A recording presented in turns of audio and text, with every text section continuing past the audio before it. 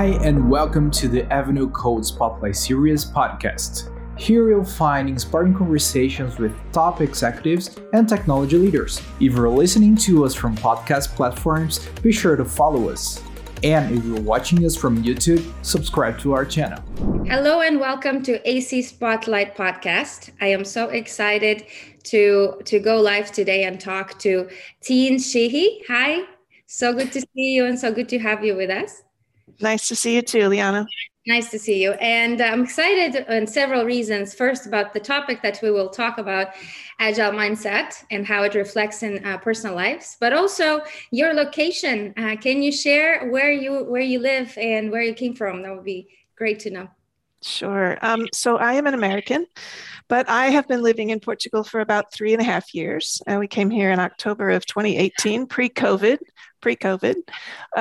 We started up north in Braga, and after about 2 years or so, decided we wanted to come a little farther south for sunshine, more sunshine. So we now live on the Silver Coast near São Martinho, about an hour north of Lisbon. Wonderful. And from your perspective, I would love for people to know about your career path and your current role, and what are you working on today? All right. Well, so I'm in year 41 of working. So, and all of that time has been in IT. So it's been a kind of a long journey, and not always on the upward climb, right? After that many years, your career goes up and down every once in a while. I started my life long ago as a developer for a very, very short period of time. Most of my technical career was building data models. And so I was a data analyst, data architect. I moved into leadership roles in about 1996, managing the same groups that I had been a part of, so database people and data architects. Moved into another leadership role that expanded to take on actual developers and a development center in Nashville, Tennessee. That was an absolute blast. And then the dot-coms crashed. And so life changed a lot after that in 2003. I went back to school and got a master's degree. That was a beautiful experience, having been out of college for 20 years at that point. So going back and sort of living the college life at Vanderbilt University in Nashville was amazing. And then I really went more in towards project management and program management, which used a lot of the skills I had previously, but was something I could do on contract and move around a little bit more. So I was operating as a project manager in 2013, 14 for a healthcare company when they introduced Agile to the team, went to Scrum Master class and became a Scrum Master overnight. So that was sort of my first induction into Agile, but it was really a philosophy that sat well with me. It was a leadership style, a servant leadership style that sort of suited the way I had been trained to be a team leader as well. So it was a good fit. I did actually go back to being a rather traditional IT director after that for a while, back to project manager, back to program manager, back to Agile coach. And so, like I said, it's kind of a round and rocky road that takes you through a lot of different paths, but all of those things add richness and creativity to the tapestry of life, right? So, for sure, absolutely. And today, you are at Talkdesk, right? Yeah, today I'm at Talkdesk. So this is an interesting and pretty amazing ride on one of the Portuguese-born unicorn companies. So in some ways, it feels a bit like the days when I was at Sprint PCS before we went from private to public there. So sort of this massive growth and intense amount of energy and creativity and just lots and lots of things being built. There it was more of a network, the wireless network in the early days, and here it's call center software. But the same kind of energy and the same kind of scale. So I work for one of the business units in our R&D division, which is the call center as a service. I came here to be an Agile coach, but shortly after that, I was asked to take over leadership of the coaches for this particular business unit. So I have about Now I have 5 coaches and a data analyst who works for me, who helps with our dashboards and metrics. Nice. Wonderful. Yeah. It sounds like you have evolved from hands-on engineering roles to this coaching and mindset opportunities where you can help people see something differently, how they work, and improving, automating things. So I wanted to ask you, last time we talked, you drew an amazing parallel between agile mindset and teams, and how you run agile teams, and parallel with a personal life, and how people can live their life using the methodology and being more energized in life, and maybe optimize their life in a different way. So can you elaborate on that? I'm really curious. Sure. So when you really look at what the agile mindset is about, there's a couple of elements to it that I really love. One of them has a lot to do with self-organized teams and people's desire for autonomy and controlling some of the decisions of their life, their team, their work, right? So there's sort of a self-fulfilling self-management autonomy aspect to that. In addition, Agile is really about delivering product, in our case software, but it doesn't have to be, delivering product in small chunks, putting it out there for use, seeing how it's accepted, and then adapting to that change. Things never quite land the way you hope. And so when you watch and see how things are used, you might adapt and change that product little by little, small increments. And it's a very collaborative methodology. It's intended where it's about individuals and interactions and conversations with customers. So when you take sort of all of those aspects, and it's obviously it's very non-controlling, right? It's a very, like I said, it's this very sort of collaborative thing that listens and adapts to change, and it doesn't fight change. It adapts to change because change brings us to something better. And those are all philosophies you can take into your life as well, right? It's very much about trying something small, seeing how it lands, seeing how you like it, adapt to it, how it lands in the public, how it lands inside of your relationships, and then adjusting and adapting to that, and not being afraid of the change and not being frustrated by constantly having to change, but taking that as a way to always do consistent and continuous improvement. It's a Kaizen approach to life, right? No, that's wonderful, Tina. I am trying to connect to some of the personal examples, or maybe when you decided to move to Portugal, how did you incremented that? Did you try to go there once and see if you like it? How would you connect and give me some examples of a personal life achievements in small increments, and pivoting if something is not, working right? I would love to learn on that. Yeah. So in the move to Portugal, in some ways, it was a bit of a leap of faith.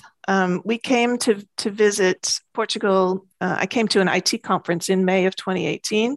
I had been here in Portugal 30 years before, but it wasn't even remotely the same.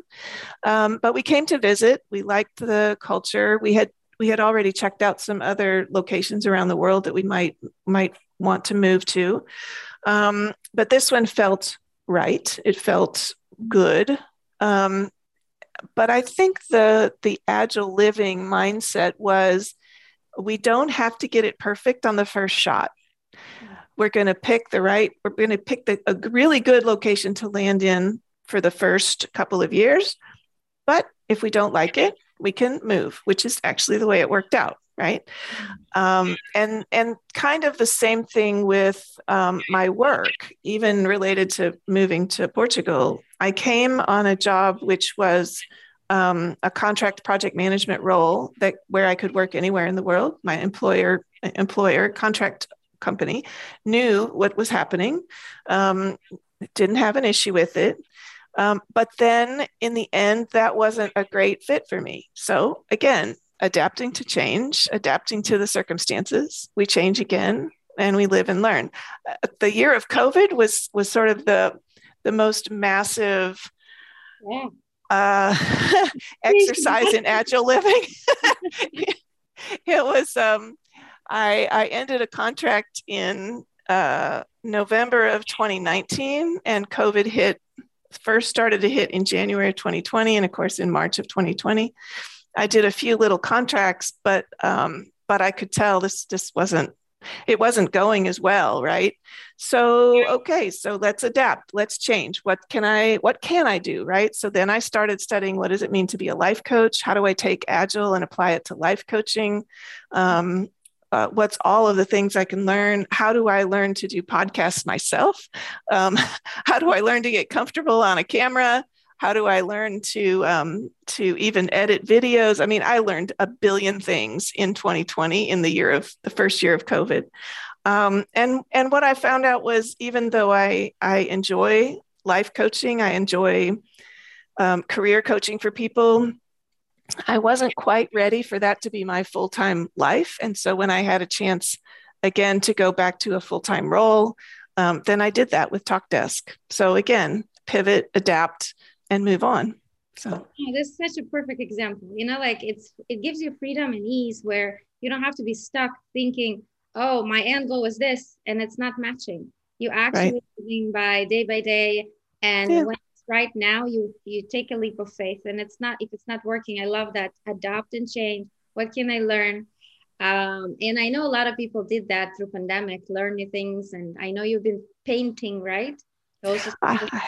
Yes. When we lived in Phoenix still, I had taken some, once a month painting party kind of classes, and actually kind of really enjoyed it.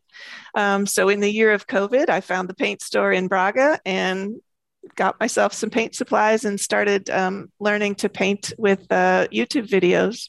So again, it's an exercise in adapting, learning, but also sort of finding what new things bring you joy, right? Yeah. And this was a completely thing, this was like non-technology completely, right? But it was a way to sort of push me out of my comfort zone, but also bring me some sort of creative outlet. So it's fun. This is great. And you mentioned joy, and you are very joyful, like when we met first time, it feels like you see opportunities. How do you also bring joy to other people? And, you mentioned why deep joy matters in the workplace. And I really wanted to know, how do you really help people to find joy and find the work-life balance and be successful and happy at the workplace? Because a lot of people don't see that, they separate work and they find joy in their work and their life. So can you talk about that? Sure.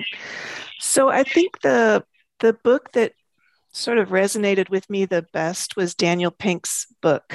And so he talks about, he doesn't exactly call it joy, but he calls it drive. But it's really about autonomy and purpose and mastery. So how do you, again, allow people to have some autonomy in controlling their time, especially now with COVID and families and kids at home and all sorts of those kind of things that have landed on all of us.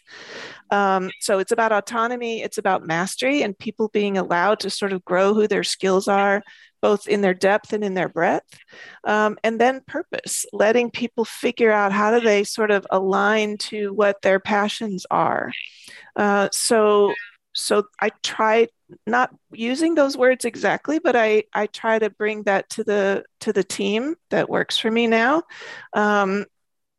Portugal's not that big of a place. So tomorrow I might work for them, right? so that we're all just sort of working together.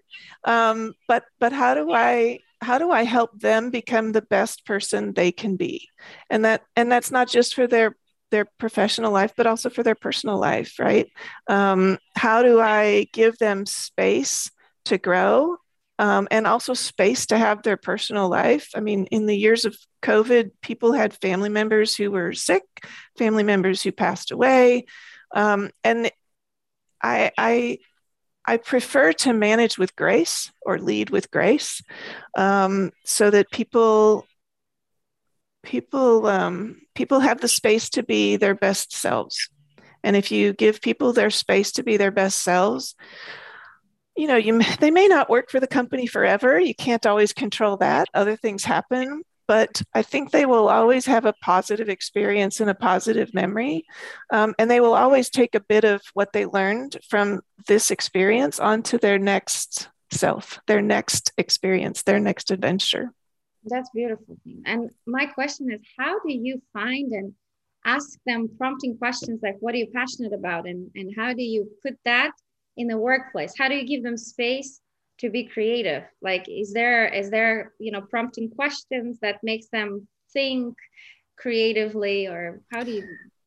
Yeah, I think the prompting questions are always there. I like to have weekly one-on-ones with each one of them, so we have a little private time to talk about things.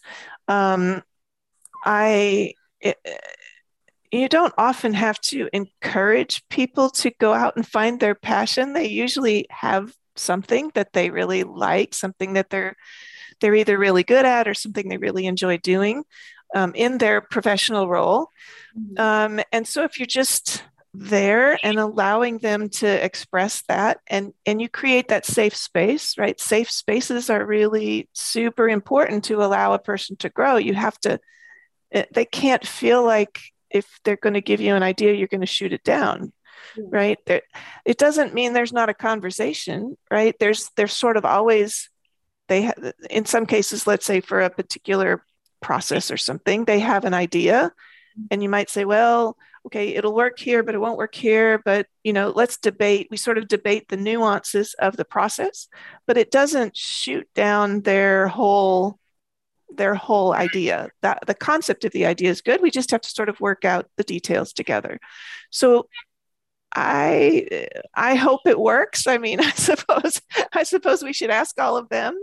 But I've had several people over the years who are still friends of mine, still connected on LinkedIn, and still have very positive memories of working for me 20 years ago. And there is nothing that makes me more proud than to look at the ones who were junior developers 20 years ago, 25 years ago, and are now CTOs and CEOs and CIOs. I'm just like, that just makes me shine. That's beautiful. That's beautiful. Thank you. It sounds like what you do is you give them space, and also there's no opportunity to fail with you. It's always debatable. You give them opportunity to express themselves and really pivot again as an agile, pivot to the right area where it can still be inspired and inspiring others and continue creative work. That's great. Yeah. Awesome. Wonderful. I wanted to talk about women in tech, and I know you've been in the career for a while in US, which is very rare and hard to find. Developer engineer, female engineer. It's getting much better. It's getting to a new phase, which is great. But what advice can you give to women that are insecure in their careers, just starting, and they're feeling a little bit outnumbered sometimes? Mm-hmm. Yeah, I think so. I was really blessed early on in my 20s to have some really strong and smart and great women leaders who led with grace and gave me all of those sort of safe spaces to learn and fail. So I suppose I would tell a young woman to try to find who that's going to be. It may not be your boss. It might be someone else. So find a safe space where the company that you're in has a culture that allows that. So that's the first tricky part sometimes. And then find the mentor, the person who's going to be your champion, your supporter, and help you grow. And then I think it's, as silly as this sounds, I think public speaking skills are part of it. You have to learn how to present your message, whatever your message is. It doesn't really even matter. And it doesn't have to be public speaking to a group of 2,000 people. But I think you have to learn how to present a message in a way that's logical. I think they call it the 3 pillars of communication now, right? It's the logic, the pathos, and the ethos, right? So it has to have passion in it, and it has to be a logical sequence of steps. And not everyone learns that in school. So if you can't present your message, it's going to be really hard to get ahead. But I think if you can have the safe space, the public speaking skills, and then a mentor who really is your champion, I think you can go a long way. This is great. I wish I had that advice when I was growing my career. But what resonates with me a lot is finding your voice and really identifying what drives you, and be very confident and strong that your voice will develop throughout the career, but actually identifying what you believe in, how to really not give in and change and adapt to something that you don't believe in. There's a lot of women that in early days in their career, they want to be like other guys. They want to be less feminine. They want to try to fit in, and fitting in sometimes really makes your voice very small.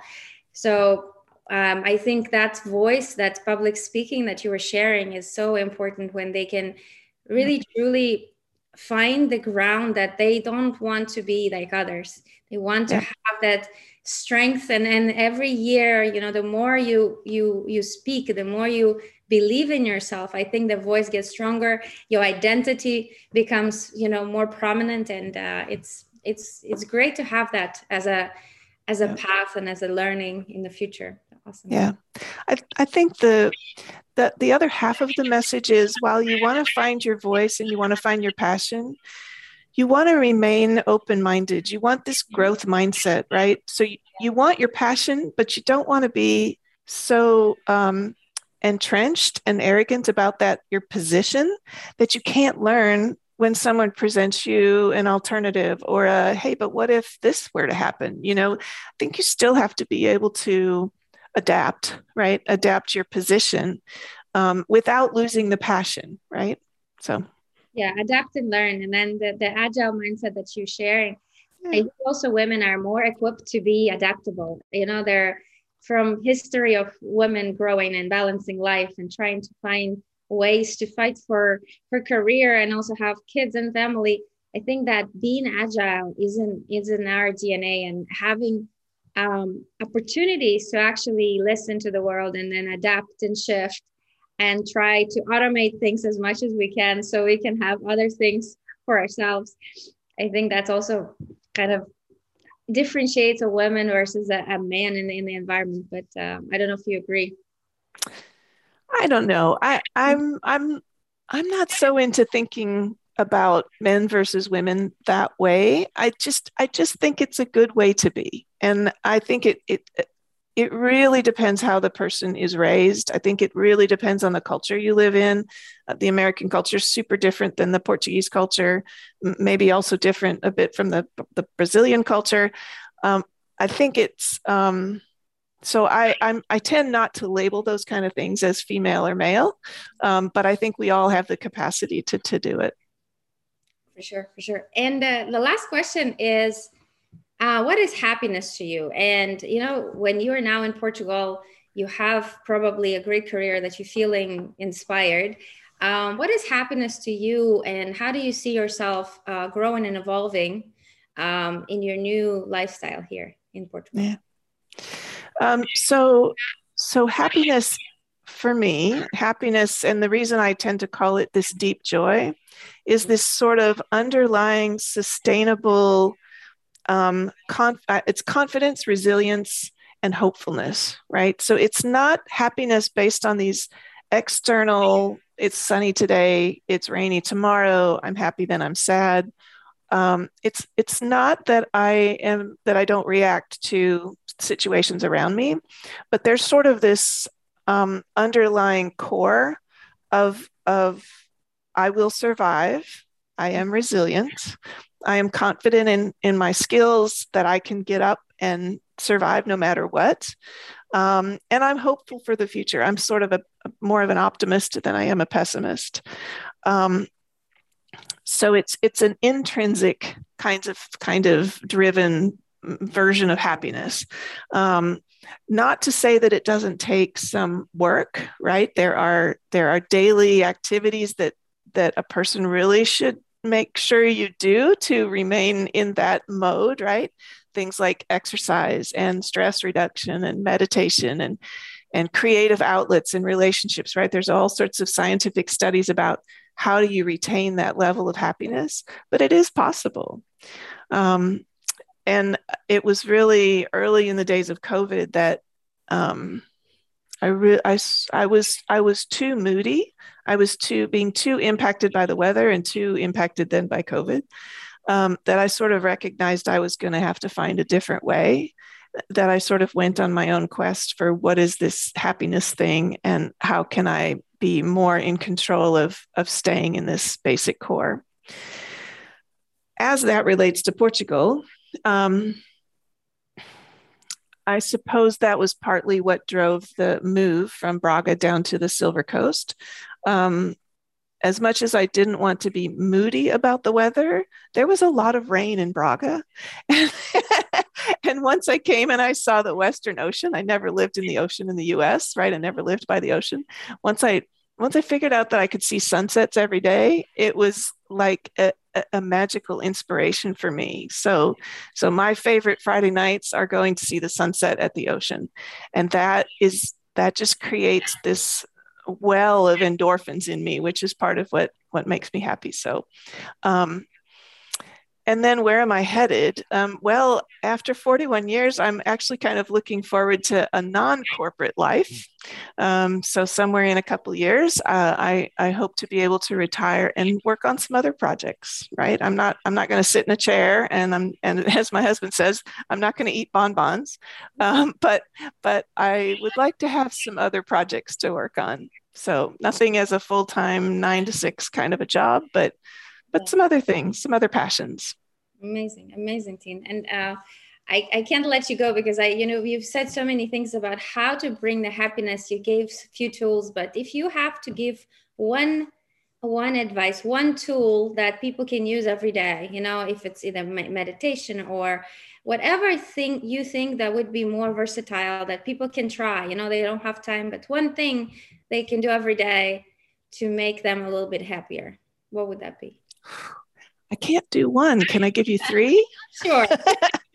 So I think a very short segment of meditation, 10 minutes, 15 minutes, right? That's the moment when you can sort of bring your heart rate down and just unfocus, untether from the world, right? And then I think this mindfulness, gratitude, how can you find a thing to be grateful about every day, right? Expressing gratitude. And the third is a bit of exercise. If you sit in a chair all day and you cannot get your heart pumping a little bit, it could be, I have a new guy on YouTube I'm following who does step dancing to the 80s, and he's in Dubai. And it's just music and it's just walking, but it makes me happy, right? So I think if you can get those 3 things, you have the elements of the mindful happiness, and you're pretty likely to stay okay.